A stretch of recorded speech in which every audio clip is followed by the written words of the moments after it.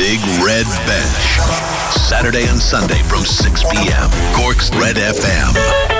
Good evening, folks. Hope you're all well. Rory here with you on the Big Red Bench until 7 o'clock tonight. Thank you for joining us on Cork's Red FM. A very busy hour of sport coming your way as we look ahead to Cork and Waterford in Cork's Munster Championship opener tomorrow. The expert opinion of the Echo's Denis Hurley, and we're here from Cork selector Donal O'Mahony as well. We are going to look back on defeat for Cork City against Shelbourne. We heard briefly from Cork City boss Colin Healy. Going to look at the day's action in the Azerbaijan GP, a change of format for qualifying. We'll talk to our expert Sarah McKenzie-Foley about that in a little while, and we have an in-depth conversation with Coach of the Year Mr. Ciaran O'Sullivan of Emporium Cork Basketball about an incredible year for the club. You're listening to the Big Red Bench on Cork's Red FM.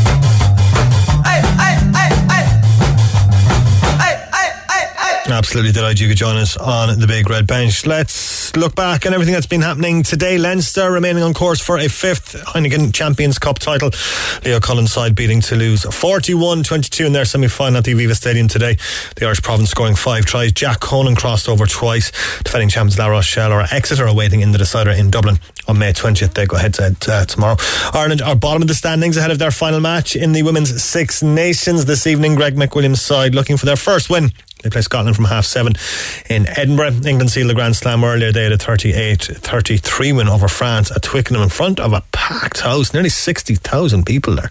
And Wales running out their campaign with a 36-10 win away to Italy. In football, I'm going to wrap up today's Premier League action. We'll start with a big win for Brighton today, and Alan Lewis looked back on that one. Brighton 6, Wolves 0, as dominant a performance as you're likely to see. Denis Undav started the scoring in the first half, quickly followed by 2 for Pascal Grosch and a Danny Welbeck header. The goals continued to flow after the break. Both Welbeck and Undav got their second of the afternoon. Brighton very impressive, but Wolves didn't do themselves any favours with some shoddy defending.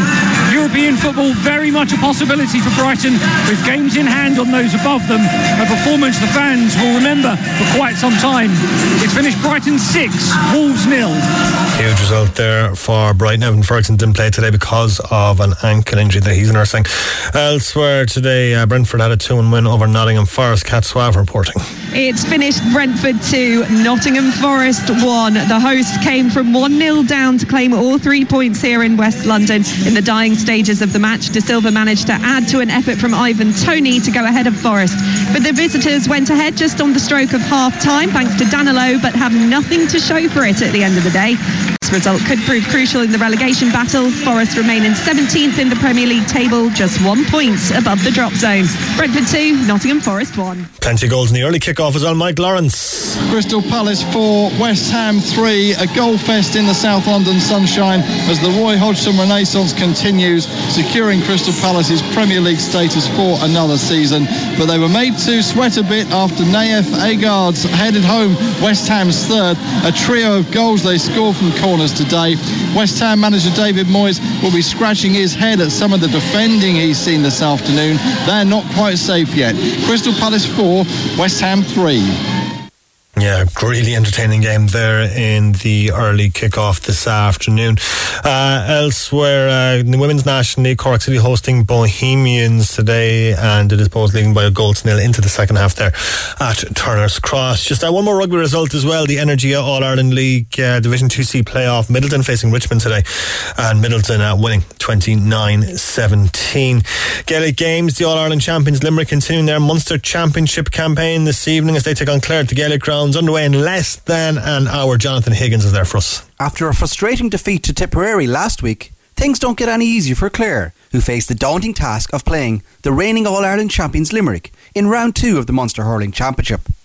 Throw in home advantage and a wounded animal perception for Limerick, who were hard-fought victors over Waterford in round 1, and this is undoubtedly an uphill task for the banner. John Kiley, who was extremely outspoken after that victory, makes one change to his side, with Cathal O'Neill replacing Garrod Hegarty.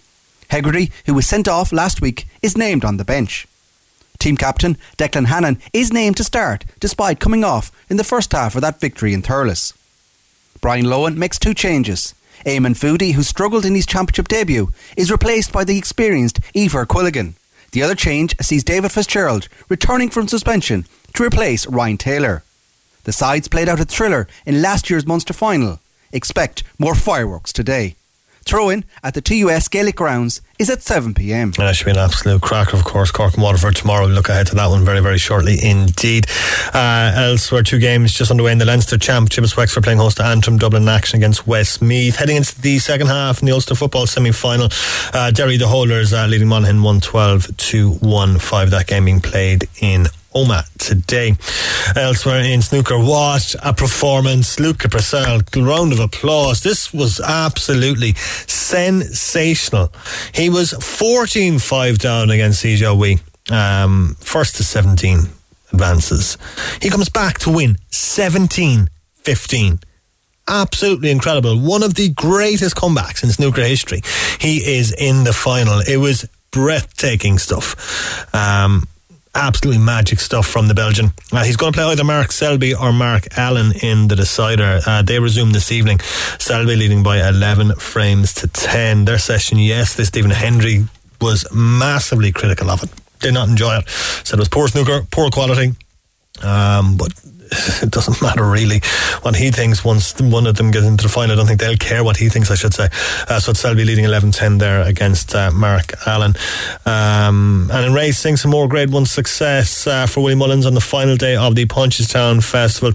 Paul Townend on board to guide Echoes and Rain to victory in the Mayor's Champion Hurdle, also combining in the Champion 4-year-old hurdle, Lossiemouth holding off Zarek the Brave. Alright, we are going to start the show by looking ahead to Cork and Waterford tomorrow. It should be an absolute cracking game down in Porricky, 4 o'clock the start time for that one. We will of course have reaction on the Big Red Bench tomorrow evening from 6 p.m, so please tune back in for that. We are going to start the show by hearing from the Evening Echoes Denis Hurley. The Echoes Denis Hurley, as I should say, hasn't been published in the evening for a while. So the Echoes Denis Hurley was speaking to Aidan about the game, about Cork's prospects and Waterford's performance against Limerick. Plenty more besides as well ahead of tomorrow's game. Alright, Denis Hurley of the Echo joins me to look ahead to Cork versus Waterford in the Munster Hurling Championship tomorrow. Denis, first of all, thanks a million for joining us on the show. Hi Aidan, thanks for having me. I suppose first of all, where are Cork heading into this? Is it fair to say you wouldn't know what sort of performance you're going to get tomorrow? Yeah, I suppose it is. You know, it's been 5 weeks since they played Kilkenny in the league semi-final, and until the team was named on Thursday night, nobody knew what starting 15 would be, which probably points to the fact that Cork used so many players during the league and that they had so many injuries and kind of weren't sure who was going to be back, who was going to be fully fit, who was, you know, only going to be able to be used off the bench. So that uncertainty would feed into the uncertainty around the level of expectation. Cork had a good league, obviously. You know, they were unbeaten in the 5 round robin games before losing the semi-final to Kilkenny. But last year they got to the league final and then lost their first 2 championship matches. So you're almost thinking that the league wasn't a good barometer, especially when Waterford won the league last year and then ended up being eliminated. But I think definitely the management would have taken a lot from the league and taken a lot of positives, you know, a lot to build on, and that they got game time into a lot of guys. Like if you look at the bench for Sunday's game, there's a lot of fellas in line to make their championship debuts, you know, having had good leagues and being rewarded with places in the matchday squad. The team itself, there's only 2 guys who haven't started a championship match before, so there is a kind of good level of experience, but you know, there's just that level of uncertainty, especially with the fact that Waterford played last week and put up a good showing against Limerick. You know, will they have taken heart from that, or will the effort in pushing Limerick so close have taken that out of them and kind of maybe left them a bit deflated, in which case it could stand to Cork that they're coming in fresh, having had the chance to see Waterford last week. Yeah, I think it's Tommy O'Connell, isn't it, and Brian Roach making their first starts in Championship. Yeah, they both appeared as subs before in the Championship, but the other 13 players have all started in Championship. Yeah, and as well for Pat Ryan, it's a big day for him, first Championship match as senior manager.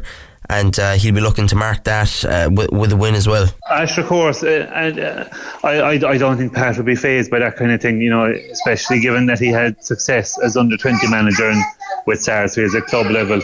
The important thing is to get a win because it's a home game and because you have Tipperary coming to Park 6 days later. So, we saw last year how a slow start can put you behind the 8 ball a bit. It really reduces the margin for error. And when there are 2 home games to start off with like that and so close together, Cork, I suppose, have considerations in terms of team selection, things like that. We'd say maybe someone like Shane Kingston now, who's named on the bench tomorrow because he was going back from a hamstring injury. They're probably looking at the Tip game in terms of not risking him from the start tomorrow. So obviously the Waterford game is the whole focus, but you are having to kind of keep the Tip match in the back of your head as well, especially given the Tip are so impressive against Clare. How big of a boost is Dara Fitzgibbon coming back into the team? Like, such a massive part of Cork in midfield over the last couple of years. Like, Pat must be really happy he's back in and fit to go. Yeah, absolutely. Like, he gives Cork a kind of a dimension, I suppose, that few others in the panel can give, like his driving runs from midfield. Like, he's capable of, he can score the odd goal, but he can pop up with 3 or 4 points, and he just has such a fierce engine on him. Like, it's very important to have his work right there, and just to give a bit of experience, especially alongside Brian Roach, who has been rewarded for his good league, and is making a step up now to championship. It'll probably benefit him that he's alongside someone like Dara. You mentioned Shane Kingston's coming back from a bit of an injury. He starts from the bench. Patrick Horgan named at full forward, and plenty of talent as well on the bench in the forward line. Like, that is a real area of strength, isn't it, that attack for Cork? And we saw it in the league as well, so many different combinations in that 6 in the attack, and that's a real strength for Pat. Yeah, that's it. And I think what should hopefully stand to them is the fact that there's so many different kinds of options, that you've Brian Hayes who can come in and give you something on the edge of the square. Shane Barrett, Robbie O'Flynn, that's what you're looking for nowadays. Something, to have a plan B or a plan C to throw at the opposition.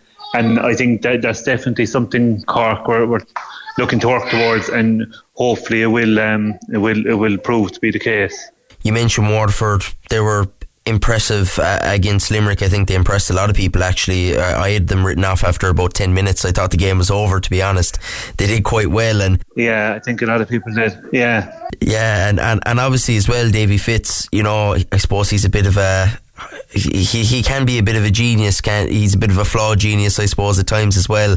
Like you said, having those sort of options against him is really good as well, because he could come up with something on Sunday that can throw things out of kilter, can't it? Like like it's strange. Like, Davy Fitz has won a Munster title as a manager, and he's won an All-Ireland title as a manager, and he's still almost underestimated, or he's kind of mischaracterized, kind of as a caricature, when he is a top quality coach. Like, he won the Fitzgibbon Cup as well,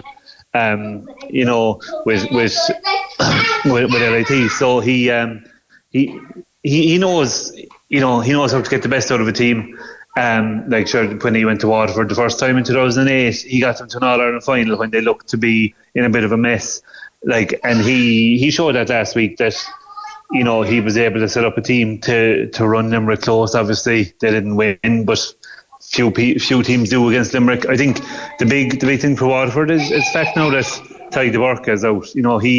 He's such an important player for them, and in terms of the system they play and everything like that, and he's such a leadership figure, and to lose him like that, is definitely going to be a blow, because it'll mean a rejigging of things. But like you say, Davy he'll have had a plan for Limerick, and I'd be very surprised if he didn't have a plan for Cork, to try to nullify their strengths. So I suppose it's how that plan is able to cater for the absence of Tadhg de Burca will go a long way to determining how well he's able to kind of to limit Cork's effectiveness. Yeah, he's a Leinster title as well to his name, has Davy Fitz. It's certainly going to be, he's picked up the big tree, like it's certainly going to be an interesting one tomorrow. I'll push you just before we go, Dennis, for a prediction. Obviously, I suppose your heart's going to say one thing, is your head going to say another thing? I think Cork will edge it, just home advantage and maybe just a bit of freshness, and Waterford, coming off the back of the Limerick game, and especially without the Burke, I think they might struggle to put up the same kind of performance. That could be totally wrong, but I think that's the way it'll bear out. Well, hopefully it'll be a Cork victory. Denis Hurley, thanks a million for joining us on the Big Red Bench. Thanks, Ed. Yeah, it was great hearing from Denis Hurley there, and Denis looking ahead to tomorrow's clash with Waterford in Páirc Uí Chaoimh, 4 o'clock start for that one. Should be an absolute cracker. Let's hear from Donal O'Mahony now, the Cork selector. He was in conversation with Aidan a while back at the launch of the Munster Championships a couple of weeks ago. Let's hear briefly what Donal has to say. Red Bench. Here is Cork hurling selector Donal O'Mahony. Alright, Donal O'Mahony, you spoke last week about how Cork test themselves, or rate themselves almost against Kilkenny in the past. So considering the game, then how do you assess Cork now after that defeat? We'd be happy enough. It was very easy to be negative about it, that we went up and we got beaten. But like I was saying previous to the game, there was 2 metrics that we were looking for the league. One was building depth in the squad, and 2 was tested characters. And we got a tested character. You were away from home, we had a man sent off, and it went up to 7 points. We were down at one stage, and we could have folded, and they could have beaten us well. And we brought it back down to 3 points, which showed that we had character. So I'll be focusing on the positives. Yeah, we lost the game. That's always disappointing as a Cork hurling person. You want to win every game you play, but the fact that we showed a bit of character when things were going against us, when they got the penalty and we had the man sent off, I think we stood up the test of character. So while we were beaten, there was still positives to be taken out of it. Yeah, you mentioned your aims for the league, and obviously everybody said Cork need to find players. I suppose everyone says that they need to find players, every team, but you're looking for players that can make, obviously younger players that are going to come through for the future, but players that can make that difference as well in the heat of battle come championship. So do you feel you have found those 2 or 3 guys that will add in come the white heat, let's say, in the middle of those championship games? Absolutely. I think the 2 key metrics that I talked about was building depth and a test of character, and I think they're both aligned with each other. And I think we had lots of tests of character. In our first game down here on Saturday night, we played the All-Ireland champions. We were 6 or 7 points down at half time, and we came out the right side of that result. Everybody knows going to Athenry or Salt Hill isn't an easy place to go to face Galway. Performed really well up there. Again, Wexford down here didn't play well. We're down a good few points going into the middle of the second half and came out the right end of that result. And Clare over the years has been a very difficult venue for Cork to go to. It was easy to hit. There was nothing riding in the game. We went up and we said, let's see how we're going here. And it was a desperately bad day. And again, 2 points down going down the stretch. We came back and we drew the game. When you consider the amount of players that we were missing for the league, we found that massively beneficial. So to answer your question specifically, have we fellas that will stand the test of character in the championship? We feel we've found a few of those over the league. Yeah. Cork, they put up a lot of high scores, and like that you mentioned, even the Galway game and even the one here against Limerick, goals as well, which were crucial. It seems now there's so many forwards and so much talent in that area. How difficult, or is it difficult to then try and get maybe that unit of that 6 or 9, let's say, to gel together? The 3 guys that might come off the bench and make the difference as well. How do you kind of get that unit together and to perform consistently? Very good question. It's difficult. There's lots of ways of looking at it. Do you start with your best 6 forwards, or do you finish with your best 6 forwards? And I think for a number of years, everybody knows Cork will always have good forwards, and maybe that's the rock that we've perished in. We've always had good forwards who are capable of scoring, but maybe it's the other metrics that we're falling down in, the tackling, the chasing the runners off the shoulder, the getting the ball back when we don't have it. And they're the types of things that we're looking at, and we have improved, we feel, significantly on those, and we're complementing that with the scores we're getting. So particularly the Galway game in Salt Hill, we showed that we'll always put up a big score, but we feel that we've really improved on other metrics that we want to see from our forwards, and I think we brought that forward over the last few years with the 20s as well. The lads know what we expect. They know the characteristics we'll be picking the forwards on, so it's not simply on your ability to score. There's other metrics we're looking at as well. Obviously you're not total strangers to the players. Like, you've probably all worked with every single one of them at some stage. Maybe there's one or two where you haven't, but how important is building that trust between, like, let's say you and the players and yourselves as well, and how have you done that so far? That's interesting. Like, that's the key word in the camp, trust. And as we said to the lads, we can't give it to them. They can't give it to us. You have to earn it, and I think you earn it by just working really hard, being very honest in what you do, and awareness like that there's going to be tough decisions, particularly over the next few weeks when you're picking squads, you're picking teams for championships.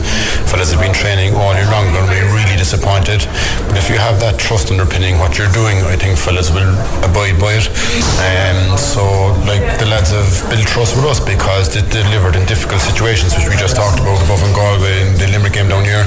Hopefully we've built the lads' trust by doing exactly what we said we would do, and we'll give them the jersey to fellas that produce and training and choosing Thursday night as opposed to the same fellas all the time. So I think we're building trust, and it's a very important value in our camp at the moment.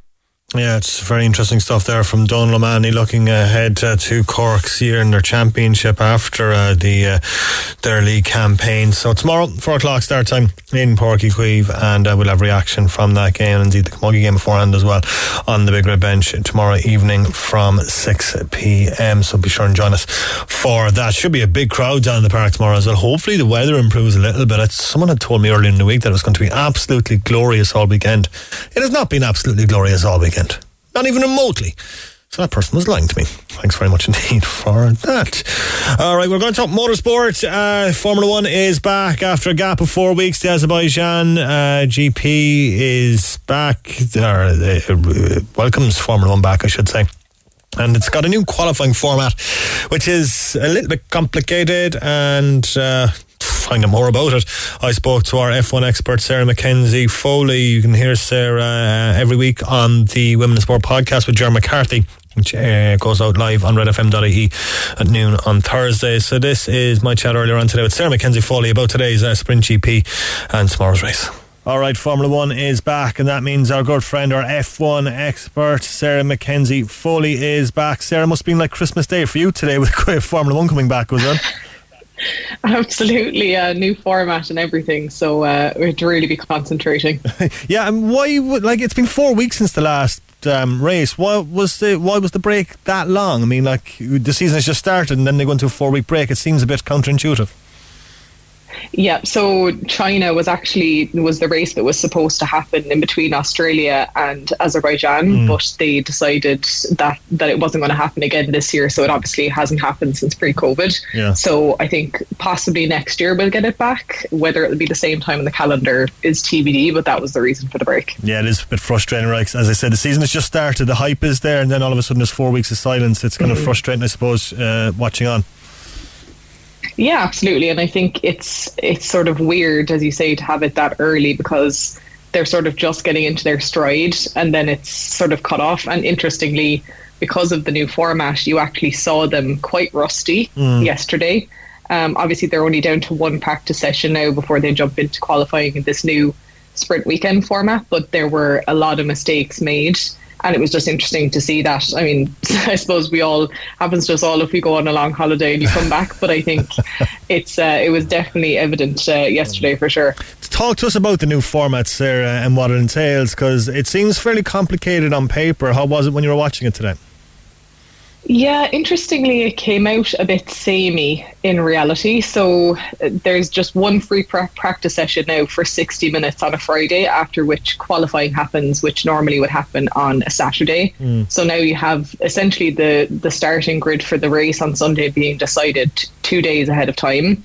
So then we have a sprint Saturday, which is a sprint shootout, which actually came off a lot like just a second qualifying, because it's still 3 parts. You still drop a certain number of drivers per segment, and it got slightly more interesting because they introduced specific tyre compounds and things like that. But the sprint itself then happened after, and to be honest, it was fairly uneventful. So I think it'll be interesting to see now what happens in the race, because typically Baku, being a very tight street circuit, it does have quite a bit of action. So I think hopefully a bit more entertainment tomorrow than what we saw today. Yeah, I suppose, was the new format, designed, to make qualifying a little bit more exciting? Was that the ultimate aim of it? I think it's just really challenging the drivers to do more with less time. You know, I mean, we previously had 3 free practice sessions and they're down to 1 just of 60 minutes, which is, you know, especially if you're a rookie or, you know, someone who hasn't driven a particular track before, that's a pretty short amount of time to get yourself really feeling confident. So I think it's an interesting change. I was very against it when they first announced it. I think I'm sort of still not, it hasn't proved its entertainment value for me just yet, but we'll see. I think it very much depends on the track as well. I don't know if Baku was necessarily the best place to try it out. There was a bit of drama though in the sprint. Sergio Perez overtaking Charles Leclerc right at the end, which was a very exciting finish, I suppose, to it. Yeah, I think, you know, Leclerc had looked very, very strong for over the 2 days of the weekend so far, and it was interesting to see Perez sort of breeze past him with DRS, and then Charles immediately got DRS but was unable to kind of get that place back. So my concern there for Ferrari fans would be that even with the DRS, Charles just doesn't have the pace in the car versus the raw pace of the Red Bull to actually get places back, which for him in a Grand Prix setting puts an awful lot of pressure on him, because that means that track position is the absolute paramount thing and he just has to stay in front of both Red Bulls, which, as we know from their dominance early this season, that's no mean feat. Yeah, it's going to be tough to hold both of them off when the checker or the flag or the lights go off tomorrow, I guess, for him.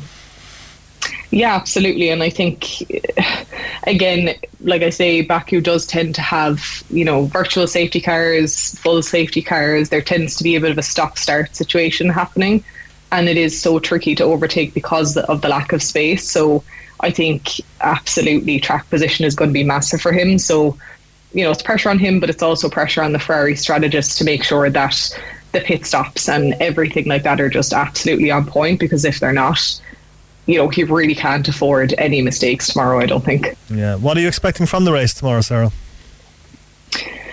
I think unfortunately we may see the fact that there's 2 Red Bulls up there at the top versus 1 really strong Ferrari. I don't think that Leclerc is going to be able to fend them off on his own. Now, if Carlos Sainz can pull his boots up and kind of help him out, maybe that will ease the pain a little bit, but we haven't seen that at all from Sainz so far this weekend. You know, he's been as much as half a second off the pace, so I think for whatever reason he's just not with it really this weekend. And I think if Leclerc is going to pull this off, I think he's going to have to, him and his strategist and his race engineer are going to have to kind of do it on their own.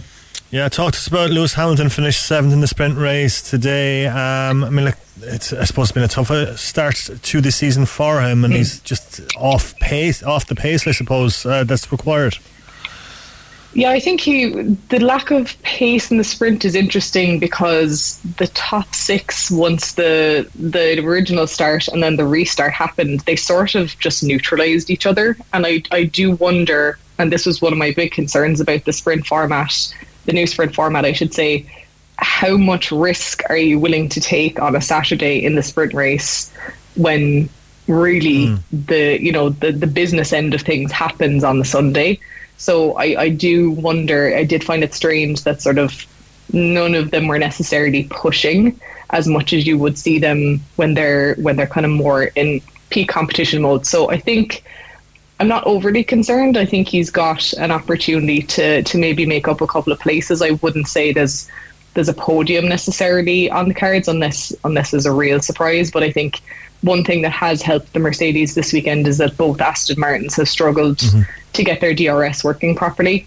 So I think that is kind of, it's neutralising the threat from them a little bit, because they typically would be a lot stronger and a lot faster than they have been this weekend. Well, hopefully it'll be an exciting race tomorrow. We look forward to your review on the Big Red Bench tomorrow evening, Sarah. But for now, thanks very much for joining us on the Big Red Bench. Absolutely, thanks a million.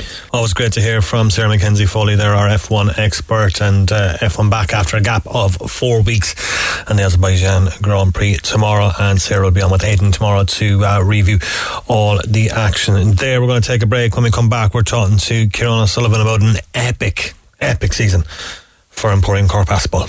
Missed the show? Grab the Big Red Bench podcast at redfm.ie. The Big Red Bench.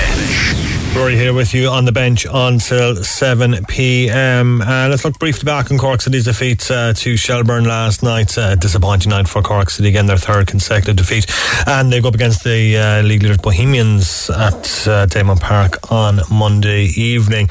I'm going to hear briefly from Colin Healy speaking after last night's game. Joined now by Cork City manager Colin Healy following a 2-1 defeat at Tolga Park. Colin, tough one to take. How would you assess that one? It is. Listen, it's another defeat. I thought in the first half, we were very good. We had a lot of chances. I suppose when we were on top, we didn't punish them. And then probably in the second half, we conceded early, and it's a sloppy goal from our point of view. And then obviously there's the second one is a sloppy one as well. We need to do better like that. Listen, it's great that Joe gets to pull one back, but they don't have to work hard for the goals, so. Rory Keane, very impressive in the game. Is it about maybe unlocking him more in games and trying to get him in more scoring positions? Rory Keane? Listen, I think we got in good. I don't think he was the only one who wasn't in good scoring positions, but I think when we get in there, for the chances that we have, listen, don't get me wrong, Conor Carnes put off some very, very good saves, and listen, he's a very good keeper, so listen, you score when you're top, it's a different game, but we didn't. Away now to Bows on Monday evening, another tough game. How do you go about preparing for that? Listen, we got it's difficult at the moment. We got to regroup, and we got to stick together. As I said, it's difficult again tonight. But listen, we got a tough game now again Monday, so we'll come back in tomorrow. We need to get ourselves ready. And listen, there's tough games every week in this league, and so it's at the moment it's difficult. But as I said, listen, the performance first half, I thought we were very good. Second half, I think Shells put a small bit of pressure on us, and we probably struggled a small bit, so listen, they were on top. Listen, they scored, and listen, it's another defeat for us. That was Colin Healy on LOI TV afterwards. I'll be back on LOI TV next Friday night at the Cross when City take on St. Pat's. Fingers crossed they can get a result. It's going to be a tough ask against the leaders Bohemians this coming Monday.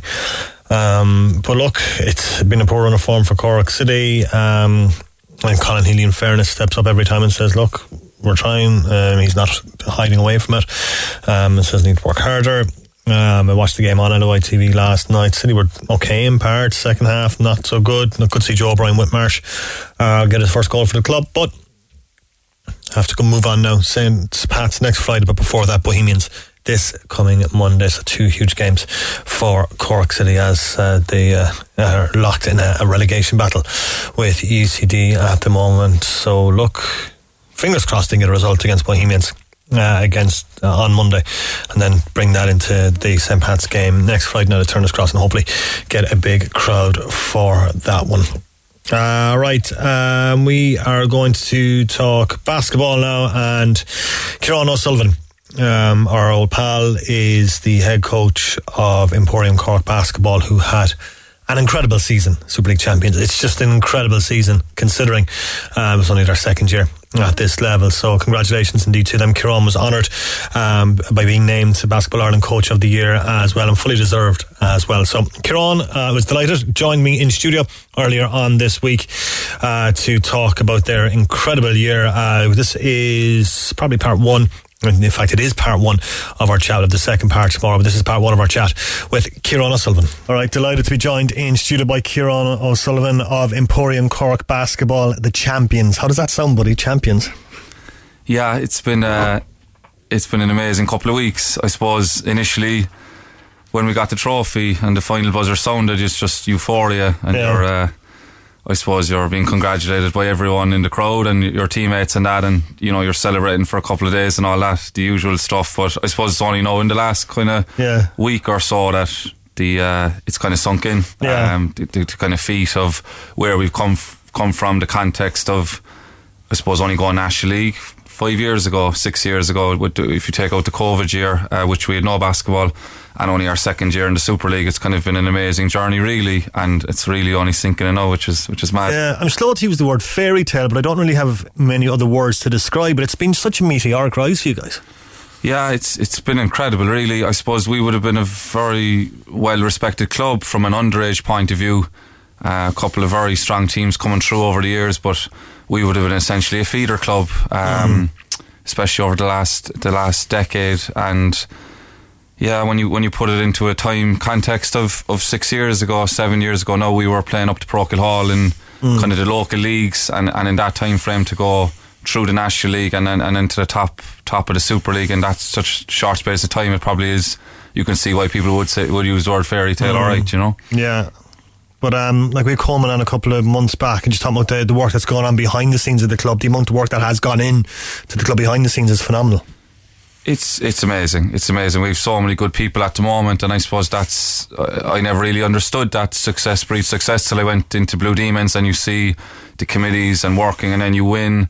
People want to be a part of that, and it just grows and grows and grows, and that's what's happening in Ballincollig at the moment with Emporium, and all sides of it. Coaches want to come and coach, players want to come and play, underage is getting stronger, sponsors want to come on board. It just everything rises at the same time, and it is a credit to, I suppose, the committee and all the underage coaches for us to be able to put a quality team on the floor, I suppose, that can compete and has gone and won the Super League. And the buzz around Ballincollig, just around your team, was just incredible. I mean, like, you were the talk of the town essentially. Yeah. It was. It's incredible when you see and hear just the different stories, guys talking after the celebrations and walking through the village, as we'd call it, walking through the town up to town centre, and a couple of lads are in schools and they're teaching and they're coaching, and everyone you come in contact with is kind of talking about it. I was up in Gormanston there in County Meath, where they host the under-16 All-Irelands. I was coaching with my dad, and there was parents there who I hadn't seen since the final, and they were just buzzing over the game, and because they were at the game, and I kind of stepped away from it for a while, or hadn't thought about it, and then next thing you were straight back into those kind of thoughts and feelings. So it was an amazing day out, and I think that's just another thing, just the live sport and live action. For those parents and kids that were there in the National Basketball Arena on that Saturday, you know, it'll certainly live long in the memory, and they're almost craving for when can we go again, you know. But you must remember that as a kid as well, like, you know, when you were watching basketball teams winning, like the effect it had on you. So that's now happening to the next generation at Ballincollig. Yeah, and I think what's more powerful is that we would have, like Daniel, who's assistant coach to the team, we would have gone in like maybe as teenagers into the Mardyke Arena, and younger than that into Neptune, and watched those American players and great Demons and Neptune teams. But I suppose the difference now is that there's lads in our club going, well, I know him, he lives in Glendore Court, he lives in Rosewood, he lives in Enniscarview, he's in my estate, and he's on the top team. There's a real kind of a colloquial community part of it now, which is people can it's registering with everyone, you know, and people can I suppose people are inspired, which is great. That's a great thing to be able to say. It certainly is. What players do you remember watching growing up? Which players had the biggest impact on you? I remember Stadzer, as he was known as Stephen McCarthy from Neptune. He was a great player, and that Neptune team, I suppose I was probably 10 and 13. They won in 2000 and 2003. Kenny Gamble and Ciaran Watson, Gordon Fitzgerald. That Neptune team was very strong, and then the Neptune teams in around that, guys I later played with, Shane Collin, Niall O'Reilly and Brian Clernan, and the Mardyke Arena with those Demons, the crowd that time, and some unbelievable American players. So that's kind of the players I would have grown up watching, and got to play with some of them towards the end of their career, and were quite successful. So, but it's great for our own lads now to kind of see the Adrians and the Dylan Corkerys, and obviously we had two very good professional players in John Dawson and Jose Jimenez this year. So great for them to see, you know, our own guys doing it, you know. Take me back, rewind a little bit to, I suppose, you being appointed head coach, the conversation that went in there, and how much thought you had to give to becoming the head coach of the club. Yeah, I suppose the big thing really was over the last 5 years, taking out that COVID year that didn't happen for us, which was a shame, but I would have always taken the training sessions. So it was funny, we would have had very much a GA model, which is interesting for us, in that Ciaran, my uncle, would have been the manager and I would have been the coach. So from a session planning point of view, I would have always been involved in that side of it. Ciaran chose to step away last year after we had an amazing year, really. First year Super League, going 15-1. We lost out in the National Cup first round to Tralee, and then we lost in the league semi to Neptune, which was a shame, but it was a very good year overall. And Ciaran stepped away, so I suppose it was a natural thing, really. We're only in existence 6 years, so we've always kept it in-house as such, and done it by committee. Daniel's involved as well, so there was a bit of thought. We were trying to hang on to Ciaran, but Ciaran wasn't too far away either this year.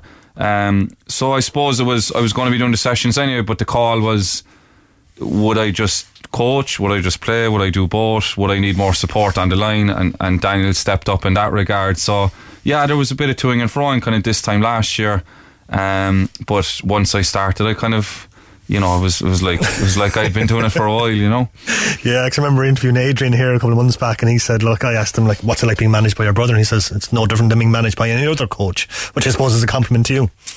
Yeah, and I think it's funny, I heard a few other coaches say this, that sometimes when you're a player, there's kind of there's a line, but there's not a line. I think when there's a coach, there's a line there, and you don't want to go overboard with anyone. So I think some of the lads would have commented this year that I would have been much more forceful and harder on them when I was their teammate, whereas when you're a coach, you kind of have to play that line all the time. So so that was interesting, but it was a great experience to do it this year with this group, because there were so many kind of fascinating characters. But I suppose winning at the end then just made it all worthwhile, you know.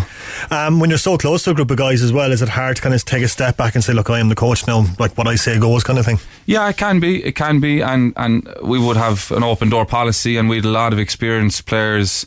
Keelan Kearns played professionally, Adrian played professionally, we had the two pros in, Pau as well, so we had guys that had been around and have good experience and had ideas, and I suppose when you have that open door, guys are going to come to you with ideas all the time. So it was kind of a case of, right, I like that, I don't like that, and then, you know, that's one side of it, the tactical strategy side of it, and then the other side of it is the more human side of it, where there's 12 to 15 of us training every week. There's 12 go on the game score sheet, and then only 5 on at one time. So you're going to, and then I'm playing as well, so all that kind of mixed into one is difficult, and leaving guys down and having those tough conversations. But I guess by the end of the year there was just a trust there, and the fact that we had been doing that all year, where we were going, right, you play this game, he's going to play more, this guy played really well this week in training, he's going to get rewarded for that. And I think we were consistent with that. So I think by the end guys were like, well, you know, we kind of put it back on them, and the onus is on them. If they perform, they were going to play. And I think that just drove the team on, and we got to a level by the end that was worthy of winning the whole thing. Yeah, when you win, I suppose it shows that the system works. Players trust the system, they therefore trust you. So it's simple enough. Yeah. It's hard work, and in the initial part of it, especially newer guys coming in, you know, they know better, and oftentimes they do. They have opinions. They're good basketball players for a reason. But it's just trying to iron those things out. And to be fair, the guys were so good at just coming to training and working. There was conversations probably off the floor that were robust and tough at times, but that's good. That's where you want to be. That's where growth happens. But once we ironed everything out, we were forced by the end. And I was actually disappointed that the season ended. So we won it, but I actually thought there was more in the group. We were actually still rising, and as the season was ending. But it's so difficult because it's a playoff structure. So, you know, we had lost 7 games, which for our group was a lot, but we had a couple of injuries, a couple of excuses, different things. But it's just about getting it right at the right time, because last year we didn't do that. We had an unbelievable regular season, went 15-1. We won our quarter final, and then we lost the semi final. So it was just about trying to manage the lads throughout the year, and then how can we peak at the right time. I suppose playoff basketball different than league basketball, obviously. Yeah, it's very different. That's a learning experience as well, though. You learned from last year and brought into this year. Massively, and the lads kind of were aware at the time, and they were kind of looking at me with two heads at different stages. Where I remember distinctly one, we had lost the National Cup semi-final, which was disappointing, and the next few weeks I kind of spoke to Daniel, my assistant coach, and we had a conversation about, right, how do we get this group right by the middle of March, end of March, start of April to win this thing. And he said we kind of had to train harder, even though it might not have been the right thing to do to win the game on the weekend. It was the right thing to do for 2 or 3 months down the line. Kev Mulcahy, our S&C coach, strength and conditioning coach, was excellent in kind of getting the team right as well during that period. And I remember we played Tralee on a Saturday in BCS. We lost on the buzzer, but I kind of look back through my notes during the week, and we had gone really hard Tuesday, Thursday, and maybe if I taper back we might have won the game. But I think all those things add up, where we were good at the end of the year, and they're the kind of risk you have to take for the playoffs. It's not great losing there and then, and you know we were close to the bone of not making the playoffs, but once we got in I felt we had as good a chance as anyone. So I think that's the learning in it, whereas last year, our first year up, it's your first year, you're just hungry every week, let's try and win. So you're right, huge learning. When you're a player coach, how do you decide like how many minutes you get as a player, or is that something Daniel says we need you now, or you need to come off now, or how does it work? Yeah, I mix it in the sense of the opposition, and then I really, I suppose, tried to do different things this year. So I started myself early in the year. I put myself with different players just to see what would work and what wouldn't. More often than not, if we were giving younger guys some minutes, I would have played with them just to be on the floor and support for those guys. But towards the end of the year, I kind of pulled back a bit. We kind of had an eight-man rotation towards the end, and I would have been the 8th man. I would have been last to go on, just really see how the game is going. And then my minutes kind of went on foul trouble if guys were, you know, in and out of games, and I just went in just to be, I suppose, a presence and be solid. But it's very hard. There's no exact science to it. It's just all feel, which I think the fact that I'm training 3 nights a week with the guys, I suppose it's not strange that they see me coming on and going, you know, they're well used to playing with me. So I suppose that was one of the benefits of hanging in there, doing all the training, which I love doing. I love the training, but I suppose on game day it is a massive challenge, you know, and it's certainly a challenge to the opposition coaches. They almost feel threatened. It's like, how's he playing and coaching? But that's I make it look easy, kid. That's definitely the hardest part, you know. But look, all coaches make mistakes, all players make mistakes, and that would have been my kind of common thought process with the players and chats to them. Is like, lads, I'll make the same mistakes you will. We'll just all try but I still feel I'm good enough to play and make an impact. So, and they all bought into that as well. So it's it's tough, not easy, but again, we got over the line, so it's okay. It all worked. It all came out in the end. At what point in the season did you think to yourself, right, this is a special team, and what did something just click at a certain point in the season, or was it more of a gradual build? We started really well. At pre-season, I thought we had a really strong team, and our first couple of games we looked really good. We had an early loss to Neptune, who we thought were going to be right there for the title as well. And as it went along, we just had real ups and downs. There was a couple of moments. One was Jose Jimenez went down. You know, he was probably our best player. Him and John were the 2 best players on the team. He went down, missed 2 games. And we beat Neptune without him, and that really struck with me as saying, okay, we have depth here now. We can survive without a key player. That's really good going into the playoffs. And then I suppose we had a tough Christmas. We had 3 players lose grandparents. It was mad. COVID, you know, sickness, a couple of injuries. We were nowhere near our best, I suppose, going into that cup semi-final game against Aina, and we didn't do the business. So we nearly hit rock bottom. We were really struggling. We had a couple of tough league games. We managed to win them, and then that Tralee game was the real kind of moment where we had lost, and we kind of said, lads, unless we kind of fix it here, this could end badly. As in, we won't make the playoffs. And then the performance started to get better.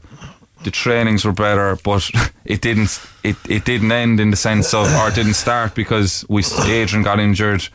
And John picked up a knock. Dylan got injured in that cup semi-final. So although I felt we were getting better, the performances, the wins and losses weren't moving. We weren't picking up wins because we just had injuries. So I just felt if we could keep the trainings going the way they were, and then clean up the injuries, come the playoffs, we'll be right there. And that's kind of what happened. It was a gradual thing then since January, I suppose. You know, and as I said, disappointed that it finished so early. I just felt we were going to keep rising. Yeah. That's Ciaran O'Sullivan there of Emporium Cork Basketball. Really, really interesting conversation with him. We will play the second part of that chat tomorrow, so be sure and tune back in for that. Thanks a million to Ciaran for popping out to me in Cork Show FM earlier on this week for his time. And again, congratulations on an incredible season. Alright, coming up to full time at Turner's Cross, Cork City trailing Bohemians by 3-1. That game at the Cross. So it's going to be defeat there for Cork City, unfortunately. In the Ulster Senior Football Championship, and Derry and Monaghan going head to head, and full-time whistle has just gone there, and it is Derry, the reigning Ulster champions, who will get a chance to defend their title. They have won 121-210 was how that finished today in Omagh. Just before we wrap up, over the last couple of weeks we've been playing back some clips from our Hear Me Roar series. We recently wrapped that up. Valerie Mulcahy, Cork legend, 10-time All-Ireland winner, 6-time All-Star. She interviewed 6 inspiring sportswomen from Cork, or who had a special connection with Cork. The project was funded by the Broadcasting Authority of Ireland with the television licence fee. We put them all online. Go to redfm.ie, Hear Me Roar, some incredible guests. We had Lisa McGuire, Sunita Puspure, Claire Shine. We also had Nikki Daly, and we had Louise Shanahan, and one of my favourite episodes was definitely the chat with 18-time All-Ireland winner Bríd Corkery. Hear Me Roar with Valerie Mulcahy is funded by the Broadcasting Authority of Ireland with the television licence fee. We all know Bríd as a fearless warrior on the pitch, an inspirational leader who was fazed by nothing. Off the field though, Bríd admits she's quite different from her sporting persona. I suppose, I'm a very different person off the pitch. I would be very self-conscious as a person. I always know what I want. I know what makes me happy and stuff like that. But I'd be a very self-conscious person. And sometimes I suppose...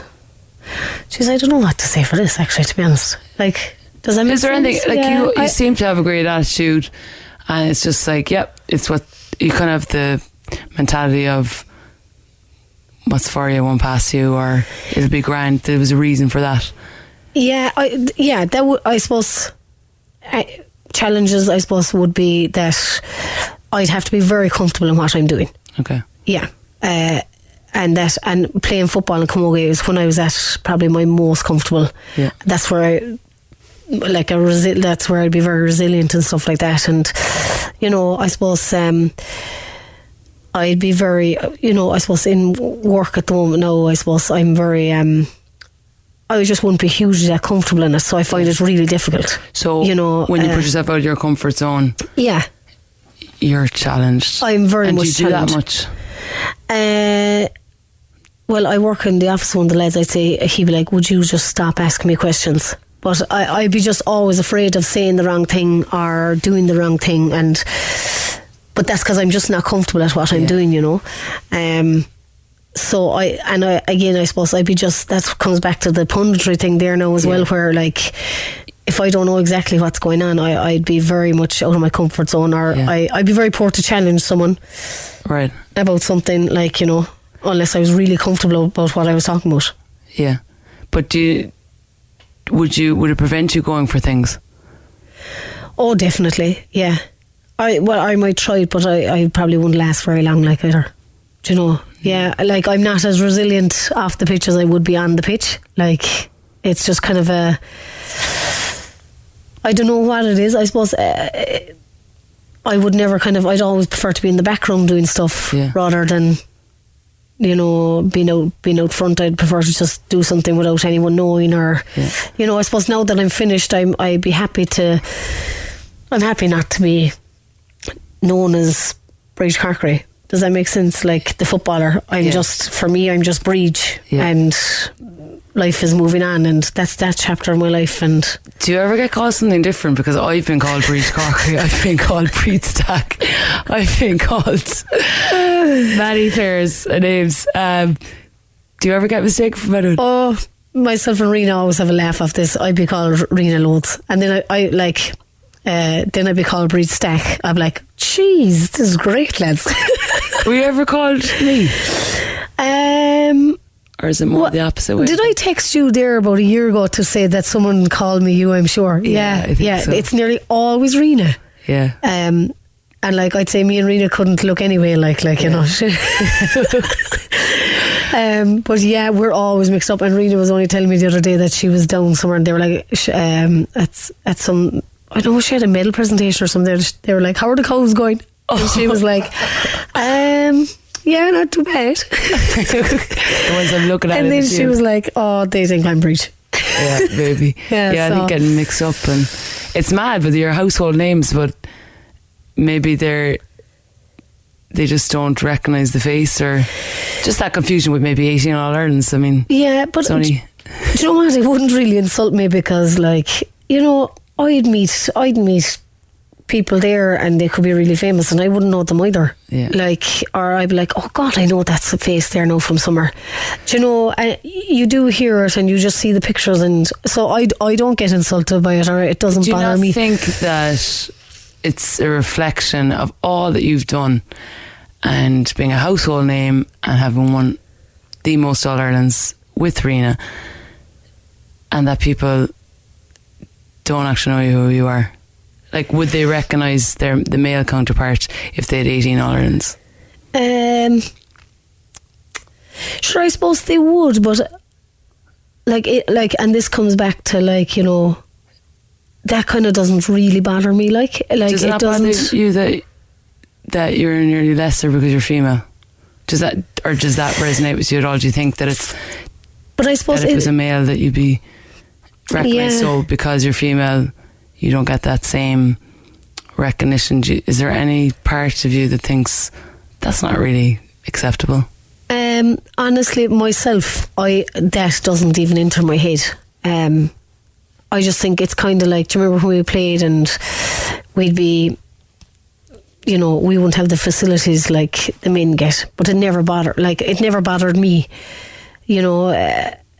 And I just think if I can just give back to ladies football and camogie like they gave to me, that we can continue to bring up the standard, continue to push girls to, you know, play well, and, you know, I think things are definitely getting better, you know, and people are definitely recognising ladies sports more now.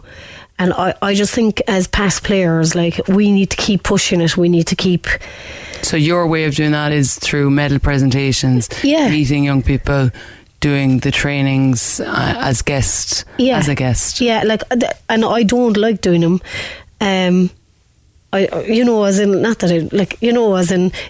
It's another Friday night, it's another Saturday night, like, it could be a whole weekend, you could be way up the country.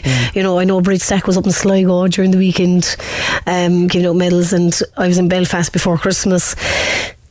But that's our job, like, as sports people, we need to give back and we need to keep going, and keep inspiring. Yeah, and it never bothered me. I suppose in my personality, you know, through my work and stuff like that, they'd be like, oh, is this Bridge Cork the footballer? And I'm like, oh, what do I say here now? And footballer, I could boogie play. I was like, oh, that's a long time ago now, that's old news. Hear Me Roar with Valerie Mulcahy is funded by the Broadcasting Authority of Ireland with the television licence fee. Such a brilliant series, if I do say so myself. Go to redfm.ie/Hear Me Roar to hear every episode of that absolutely brilliant stuff. And that episode with Breach Cork, we had to split into 3 episodes because we couldn't fit into one. It's absolutely brilliant.